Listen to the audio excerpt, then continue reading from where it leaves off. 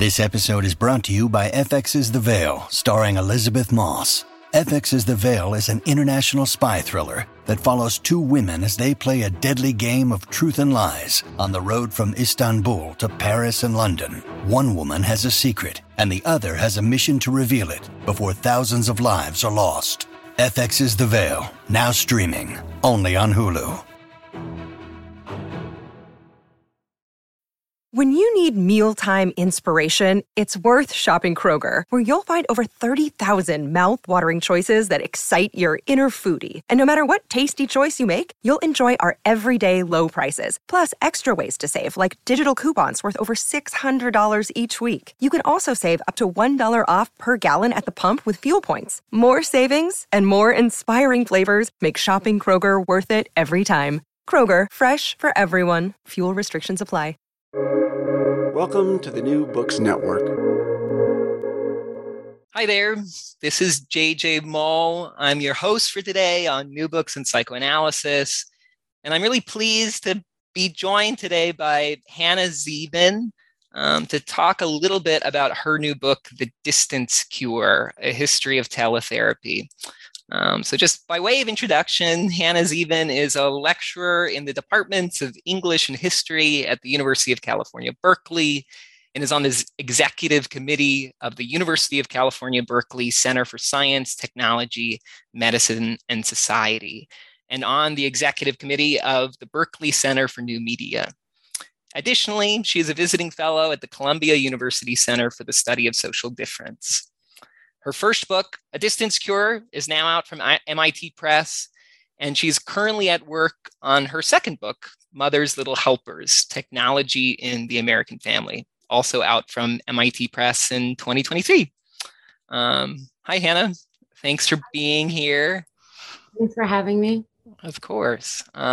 So I tend to start these interviews just kind of with the broadest possible question of just how this book came to be. Like, if you were to tell the story of the book, how did it come about? Just sort of personally, politically, intellectually, how did you write this particular text? Yeah.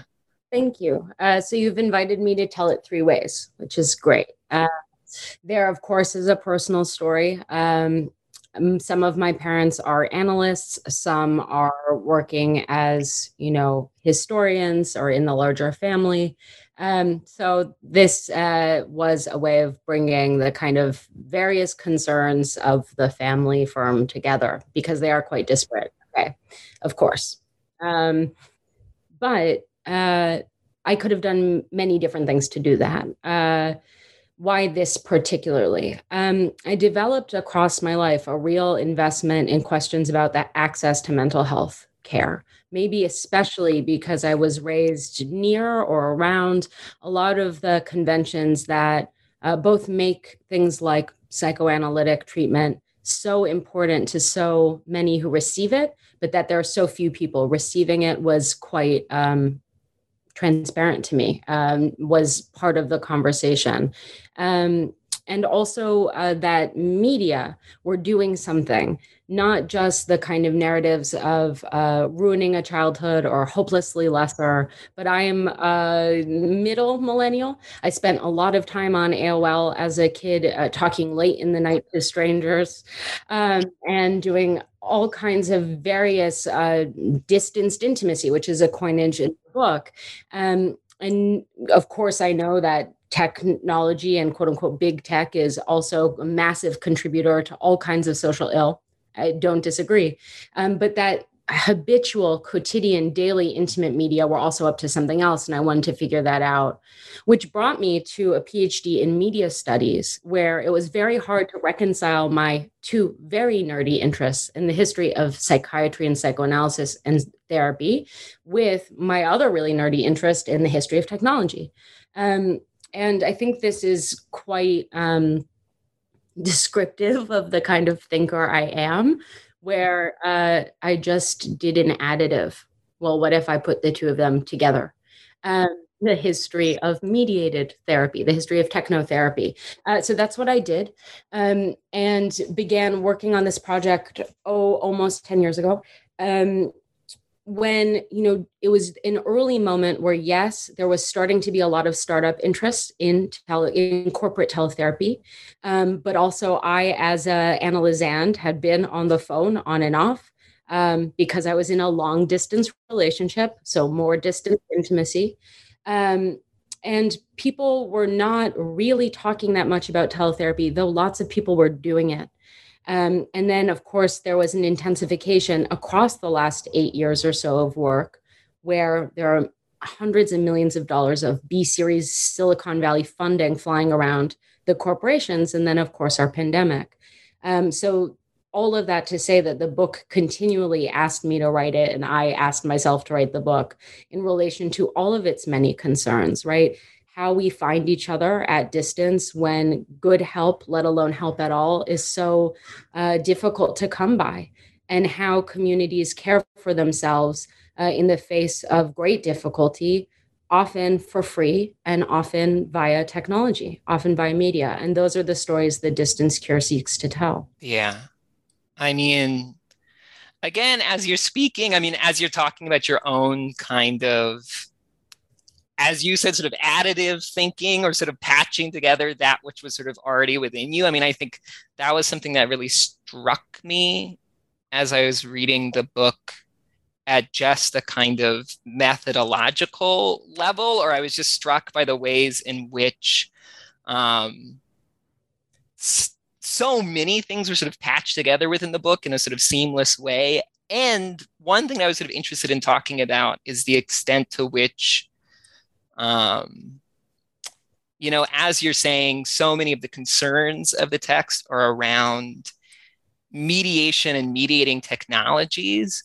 And so I think at the level of intervention and methodology, so much of what you're doing, it seems like, is thinking about technology and thinking about the sort of the archive in a way. And so I wonder if you could take a little bit of time and just talk about the importance of your methodological interventions in how you wrote this book, or sort of the ways in which you patch together different kinds of sources, be it archival sources, or, as you put it in the text, kind of autoethnographic sources, and how does that bleed into the kind of semantics of the text itself, if that makes sense. It totally does. Well, there was a lot at play, right? When I started writing the book and I would describe it, people assumed typically that I must have a sort of a psychoanalytic method. And it was very clear to say, I'm not a clinician, and applied psychoanalysis can be great, but it can also really fail. It can really muddy the sort of the history and politics of what was occurring. And the book starts with Freud and goes to our present. The book was done before the pandemic, but I was allowed to add a coda reflecting on the twin crises of last summer, the uprisings in response to the murder of George Floyd, but also, of course, the pandemic, and as they intertwined in mental health care. So there are a lot of different cases. There are, many cases within each chapter, but it's 120 years, I think 6 countries, right? No one method was going to be stable. But what I was clear about was, on the one hand, this is not a book of applied psychoanalytic thinking. But on the other hand, there are questions this book wants to ask that absolutely are about how the psyche is negotiating various presences, absences, pasts, and distances. So the book's coda, for instance, is a long meditation on what I call the medium inside, and the status of empathy, right? How and whether or not empathy is the correct thing to strive for, and is it important that empathy might be muted on screens or not, and is that really happening? So what are the methods?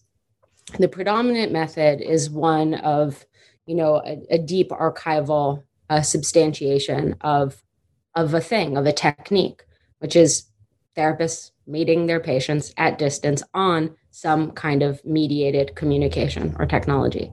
Those archives run the gamut from letters that are in the Library of Congress, Freud's, to, archives I opened and saw and had to send back at a famous repository that shall not be named because I was not supposed to see them, famous treating doctor and patients who might still be living, violating, it was an accident.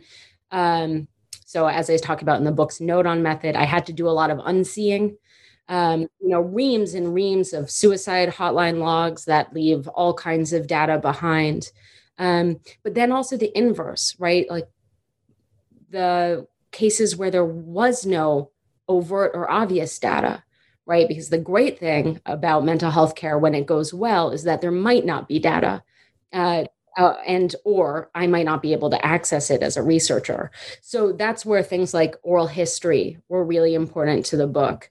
A series of interviews I did with clinicians that helped me think through the coda, a series of interviewers with practitioners of early mental health clinics. And you can check out in the book, there are some examples of the absolutely 1993 graphics that scored their cyber clinics, using, the Internet Way Back machine. Thank you so much, Internet Archive, to find the stuff and then screenshot it because it disappeared halfway through my research.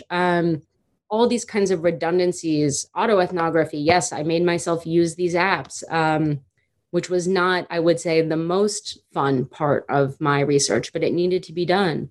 So all of that coupled together allowed me to have, many sourced archive from which to substantiate this shadow form of psychology, which might leave behind even fewer records than normative psychology for precisely being written on the air at distance, or over pre-email or whatever you have.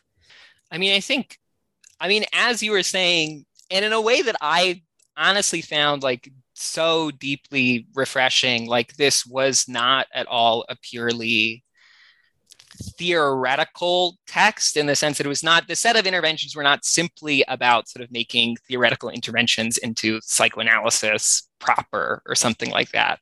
I think that something that was really refreshing to me, and I think is honestly often within the psychoanalytic domain, often a gaping hole in the literature, is just sort of material history, and sort of a historical orientation, which was something I loved about this book, was the material historical base of the text. And so I think I wanted to talk a little bit about what maybe felt to you, or what about your book's status as, in some ways, a historical text, what about that felt important? Because I think that it seems like part of what was being demonstrated in the text is the extent to which particular forms of mental health provision or delivery, and media dissemination are both sort of historically determined and reflective of the period and the material conditions of the period. But then I think, again, as you're saying, are also sort of timeless in this way, or also sort of echo one another and reverberate sort of temporally in a way. And so, I wonder if you could just talk a little bit about that, about the importance of history and how maybe history does some work at sort of demystifying this sense that technological mediation is something that's so specific to the now in some way. Yeah. Thank you. So I think in order to do that, I have to actually start with theory in a way, or also to say that the book is definitely a history of technology and a media history, but it is also a theory of relating and of understanding that we may have overprivileged what it is to be in the same room together as a site of theorization. So now this other work has to start. So the distance cure takes as its work, it was always to make a history, right? Again, I'm not a clinician. To make a history of this shadow form, teletherapy, from its inception. And in order to do so, much like some psychoanalysts, I started with what was in the room, what was present to me in the here and now, and started to wind my way backwards and landed all the way back at Freud. So, of course, in a way, the book does argue that teletherapy is as old as psychoanalysis itself. Freud was a practitioner of teletherapy.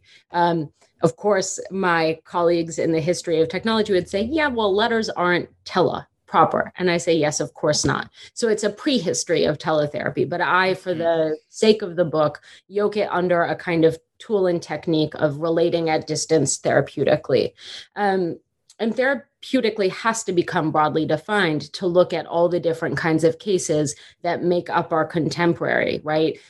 Is a chatbot a therapist? No, and yet is often deployed as one. So I look at these kinds of, again, tools and techniques for quote unquote care, which I trouble, no doubt. So if that was the work that was set out for me, then of course, there would always have to be both things happening at once, doing the sort of deep history work, the archival work, and then also trying to theorize what kinds of connection were possible. So in the Freud chapter, that takes the turn, and each chapter, I really had to learn like an entire new array of things, new literatures to understand what was happening, not just because of geography, not just because of time, but because of media. So each chapter really has a tripartitely specific set of theorizations that then again do cohere, right? Yeah. All of the cases are very different. From Freud, I move into radio broadcasts, not just Winnicott, but also Fanon and Guattari, all the way to the kind of really hokey US non-feminist women's radio of the 70s and 80s, through to people like Esther Perel today. In the third chapter, I'm talking about suicide hotlines, which always stood opposed to both psychiatry and to carcerality.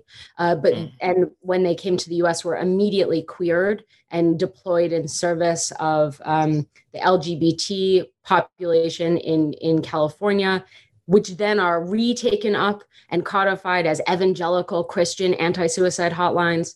That chapter might remain the one I'm most invested in, just because the legacy of these hotlines is still so pressing today, and they're still shifting today.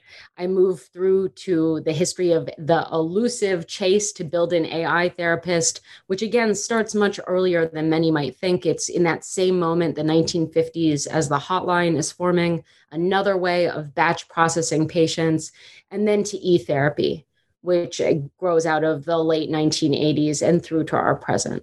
So each of those cases has their own kinds of intimacy. I yoke them all under the notion of distanced intimacy, but each has its own subgenre. Each has its own kind of mediated, various kinds of almost magic, right?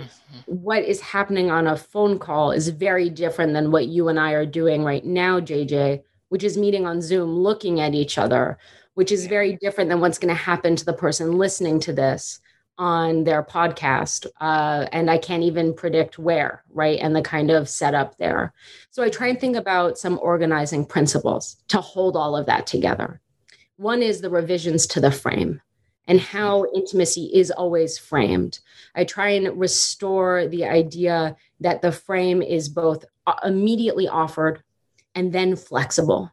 And that, the question is how flexible before it breaks. So for some, COVID-19 and that turn to teletherapy, for instance, was experienced as a rupture, like the thing broke. For others, no, it was a kind of rich and unique moment to think through the flexibility of the mediated frame, which again, I argue is a priori always mediated. There's always a third in the room, and it's media. You can't get away from it. Even if you really, really want to, like you can't bargain it away. And the elements therein, including money. That's one major part. The other, again, is this mediated specificity. Like, what is the phone doing? What is the actor doing? And then, of course, the political interaction being hosted. And it's very different to talk about Freud and Fliess and like two Viennese German buddies who definitely have a power dynamic. Rather than the anonymous caller on the hotline in 1959 trying out a new service because they're ready to quote unquote end it all. So I'm trying to balance all of this across the book, which is why it's helpful that each chapter is contained to itself, more or less, even as the periods might overlap and trip into one another. So again, a dance between the very material history, AI for care is as old as AI itself too, right? It's a retelling of that whole process of the Turing test as maybe always being about making a human therapist, but it's also about this very long-standing question that you point out, not without difference, but that it's always been pressing. How are we going to find each other when we're not physically proximate? It feels very pressing now, but it's been pressing in the past too. Yeah, I mean, absolutely. And I think as you were just talking, I mean, or in hearing your gloss of the sort of arc of the book as a whole, I think I was brought back to the experience of reading the book. And I think particularly, I mean, I remember getting into the second chapter, and the second chapter moves in all kinds of like seemingly disparate and sort of wild directions. And yet, as you said, there's like so much both historical coherence and then thematic coherence. But from the beginning of that chapter, we move from, we're talking about Winnicott's sort of radio program. We're talking about Bion and the groups that he was running in the Tavistock Clinic to then Fanon doing explicitly sort of politicized and decolonial radio broadcasting. Finally to like Dr. Laura and Esther Perel and like what's up? Yeah, Dr. It's hard to invoke Dr. Laura in the same breath as Fanon and Bion, but she's there. She's in there. Yeah. I felt really bad about that. Yeah, I mean, the second chapter had the most work to do. So in a way, because a real plan I made early on was that each chapter was both going to be its own, it would run chronologically, and it would be a particular technique. So the radio broadcast. Right. But the hotline, that was, I chose 3 pretty exemplary hotlines. They're all early. And then I ran the afterlife. And I've written about the hotline elsewhere. After I wrote what was in the book, really trying to tease out the datification of the hotline and the problems I see therein, mostly as it, again, breaks down that commitment to being anti-carceral and anti-psychiatric, which was always at the core and the heart of the hotline, and something that I, in whatever way I can, try and continue to champion such a radical form of care. But yes, so the AI therapist chapter also runs as much time as the radio broadcast, but there is more of a cohesive, techno-optimist, democratizing promise thing happening for those people working on those questions than the very many kinds of actor we get in the second chapter, who, if you put them in a room together, I mean, it would be like a death match. So that was intense to negotiate, right? But there's really good, it's so great to have our predecessors, including John Durham Peters, whose work I value so much, and his words open the book. And he supplied a foreword for the book, for which I'm infinitely grateful, right? A long tradition of trying to think, so what is that kind of address doing on the radio? And so how can we think about what Fanon is up to and Dr. Laura, and not say they're the same, but look at how they are being experienced in the kind of structures radio broadcasting specifically invites, even when that broadcast is failing to a kind of normative standard, which is the case Fanon is looking at. And Fanon helps me think about, so many things, and including in this book, the idea that all of our worry about glitch, all of our worry about lag, about standards, something kind of boring from, the study of technology, actually might be misplaced, right? That we don't need a perfect medium, that our complaints about that are telling us something else, indeed. Yeah, so that's my response to Dr. Laura being visited upon all of my heroes. I think you just sort of, in talking about this sort of the radio chapter, I'm also now thinking about just, and I feel like you just gestured towards it in a way, is the question of address, or the question of modes of address, or the question of, which I think as you were just talking, I mean, I was thinking about, and you speak really beautifully in the book about the particular kinds of modes of address specific to things like the radio, from the radio to something like the suicide hotline, and the particular kinds of collectivities that get fostered through those mediums and by those mediums. I think in the suicide hotline chapter, you invoke the sort of intimate stranger, and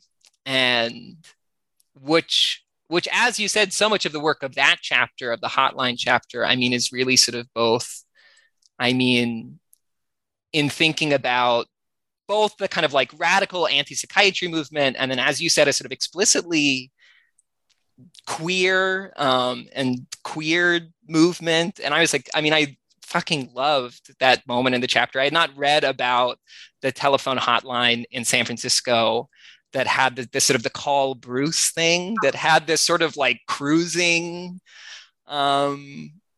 undercurrent to it, that was like so amazing and like so beautiful in its own way. Yeah. I mean, I can tell that story if you want. Yeah, please do. Yeah, please do. So this was another moment of what a colleague of mine, Courtney Thompson, calls archival kismet, right? Like, again, I knew I would have to have a hotline chapter.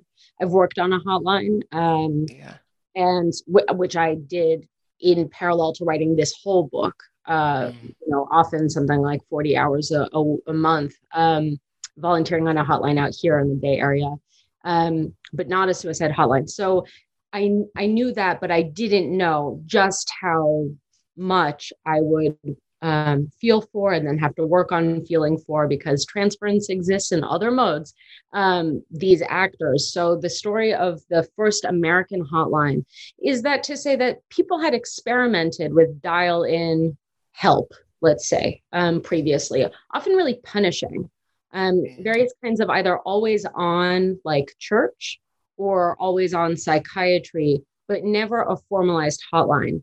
And the operator of the first US hotline is a guy named Bernard Mays, who actually, he died right as I started to write this book. And so I didn't get to speak with him, who goes on later to become chairman of NPR and found media studies at the University of Virginia.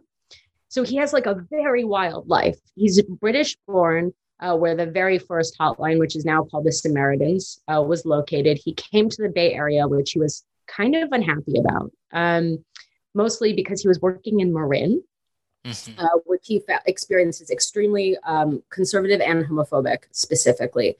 And he would talk about coming into the Tenderloin and letting all of that go, right? Being a closeted queer priest, his terms for himself. But he was really shocked and dismayed to encounter two things. One is in 1959, the Bay Area had the highest suicide rate in the world outside of West Berlin, which at this time is completely isolated from the rest of, it's in lockdown in the middle of Germany. And then also that there was just huge antipathy to the queer community. So that these two communities, the suicidal and the LGBT community, were obviously overlapping. So he decided to make a hotline that would neither be psychiatric, because of course homosexuality then was still in the DSM, and wouldn't deal with the police, because of course suicide was still on the books as a crime. Right. So there were two true outcomes, neither of which were acceptable. So he decided to make a third outcome, which was call Bruce. So Bernard Mays took on an identity of Bruce to give himself an anonymic protection, which I talk about, but a particular one, right? A kind of literal bat signal, which was understood to be a queer hailing. And he went around the Tenderloin and wrote in matchbooks thinking of ending it all, call Bruce and the number, and dropped them. So that's the cruising you're referring to, right? In all of the gay bars, which of course were under constant raid in that moment. This is the Lavender Scare. And in order to find an office to host, he kept being turned down. Everyone thought he was a sex worker, and they, coming and going in the middle of the night. So he tries again and again, and he's getting very discouraged and almost gives up when he meets a landlord, and the landlord says, "What are you doing here? Like, what do you want?" And Bernard Mays says he had to finally say, like, "I'm trying to run a suicide hotline. No one knows what that is. It literally does not exist in the United States." And I know all of this is really difficult material. And the landlord pulls up his sleeve and says, "Like this," and gives him the office for half off. And then it's history. I mean, almost immediately the suicide rate began to decline in the Bay Area. There is no causality we can totally attribute, except it's understood that the hotline was really doing something.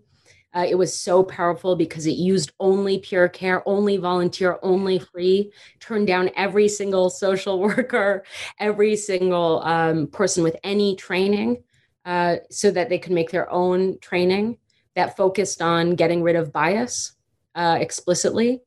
And I just love, the last thing I'll say is in that first group of hotline volunteers, a bunch of them were either housewives or secretaries, because they were understood to be the perfect neutral listener, right? Had been trained, by society to listen and just take in.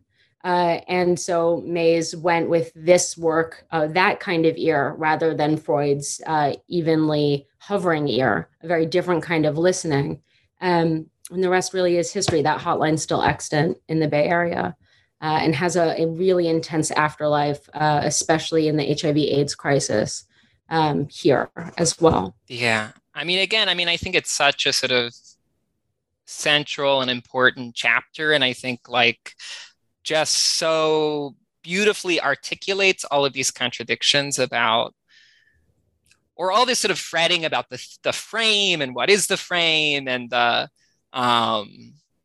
what kinds of intimacies can be forged by the frame or within the frame. And what's so amazing about the hotline as a structure. And I mean, also speaking as someone who's technically in the field of mental health, but then spent the majority of my 20s predominantly feeling in a patient role,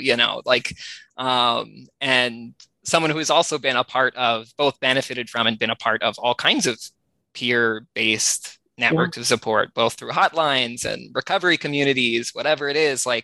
I feel there's something so, and it feels like a central question of the book in some ways, and feels like maybe part of the political question of the book. I mean, I feel like that's what this chapter really articulates, is what does it mean actually to sort of politicize mental health care and think about it as sort of a truly sort of horizontal thing. Yeah.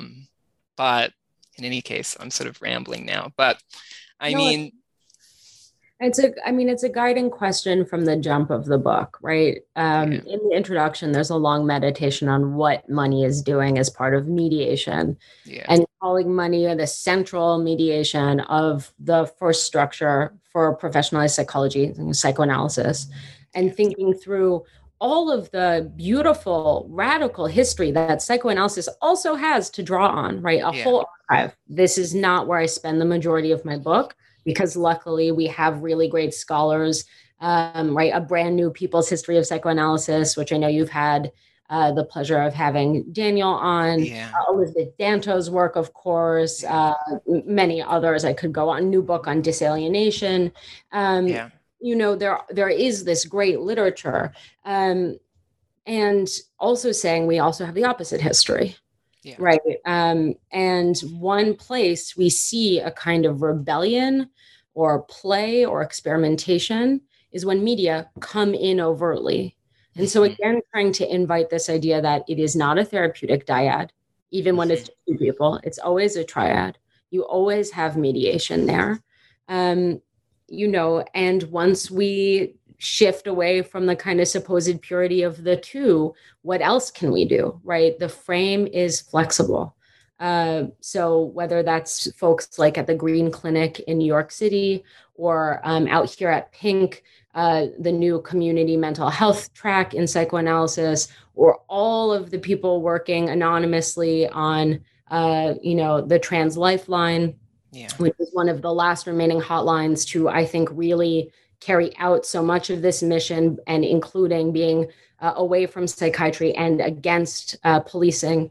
There is this kind of radical care, and really frequently it's being offered for very low fee or for free. And these two things under capital go hand in hand.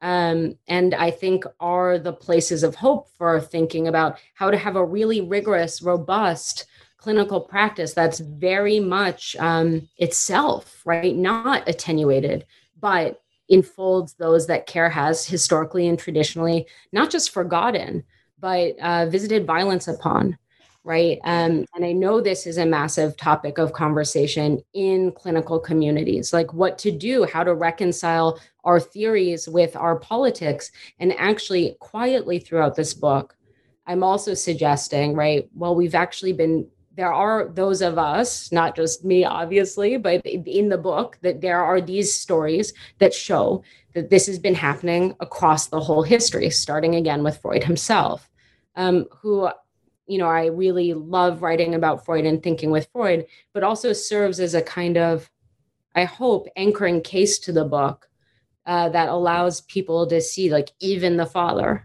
was up to this stuff, or the great-grandfather or great-great-grandfather or whatever he would be now. Yeah, I mean, I think it makes me think, we were talking a little bit before we started recording, and talking about just, I think, I think the book, obviously, there's a way in which it's getting published in a quote unquote timely way, or it's a timely book, whatever. It's a book about teletherapy. We're in the midst of a pandemic where our relationship to mediation and teletherapy has been just brought to the fore in these really big ways. And I think, as you were just talking about all of these radical undercurrents, it makes me think about this historical moment. I feel like in the last couple of years, there's been such a wealth of attention to, and really just an upsurge of, mutual aid and support kind of from below, which of course were things that were already happening for decades, like happening in communities. Communities were finding ways to sort of support themselves long before the sort of this particular catastrophe of our ongoing fucking catastrophe. And so I think part of where I wanted to land in the interview is just kind of, I guess in a way, bringing ourselves into the present tense a little bit. And as you were just saying, there are some narratives in the culture, in mental health in particular right now, this kind of moral panic, and sort of a certain kind of purity politics around this thought that our sort of move to Zoom for teletherapy has somehow infected, or has just sort of completely disrupted that which is therapeutic about the frame. And so I wonder if you could just talk a little bit about, if we could just land maybe there, in sort of maybe troubling that narrative a little bit, or trying to,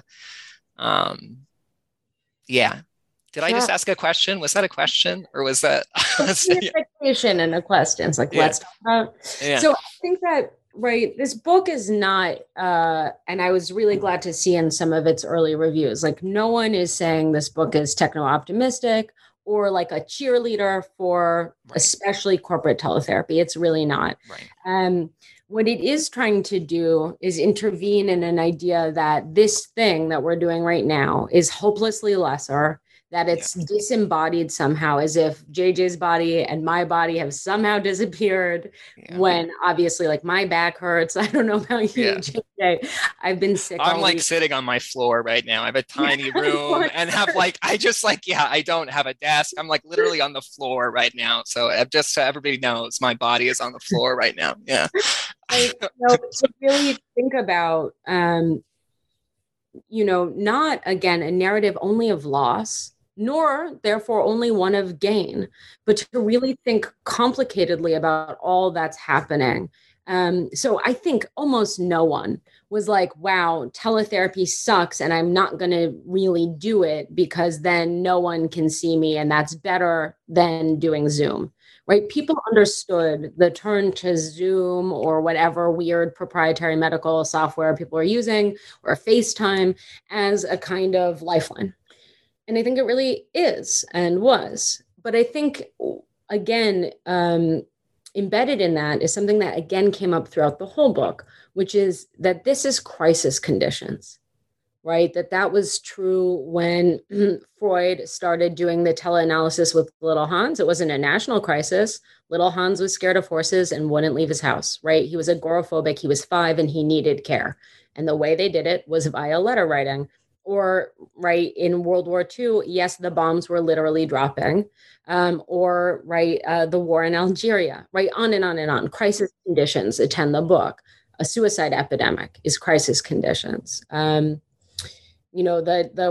change of the asylum model, flooding the community, right? That's crisis conditions. That's when we see the turn to batch processing patients via chatbot, whatever else.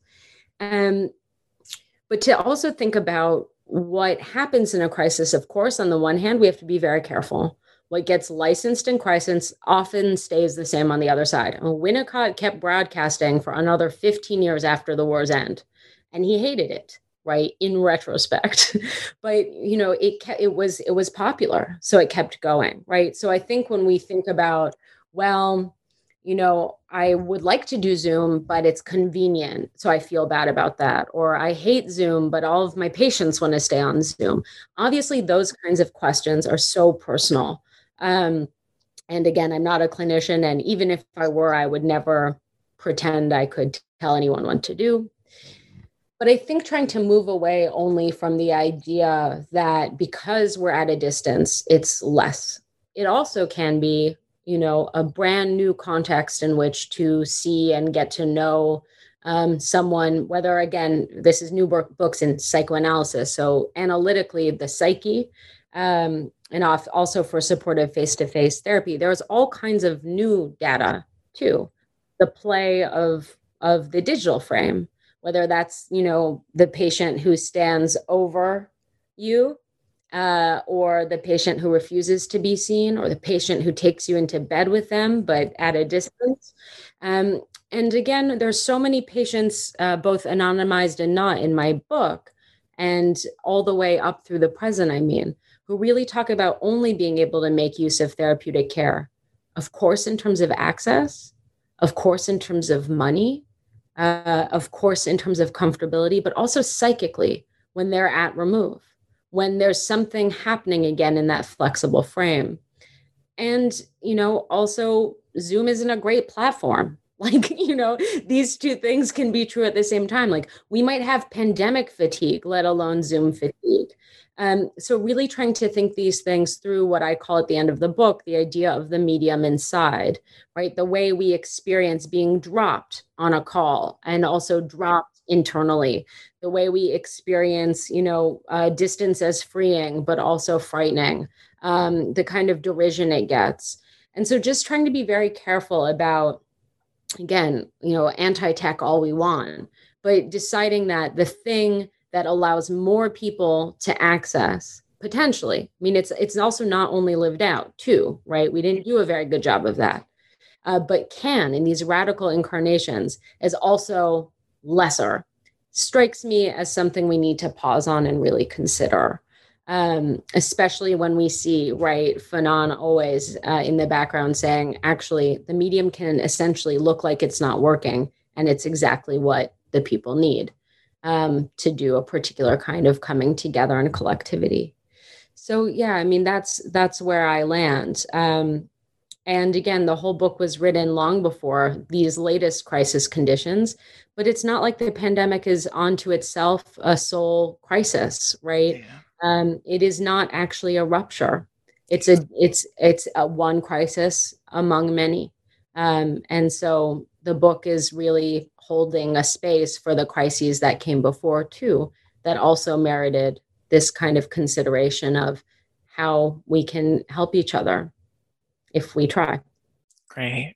Well, I think that is as good a place as any to land. Thank you so much, Hannah, for taking the time, carving out the space. It's been a pleasure. Yeah. Thank you. Thank you.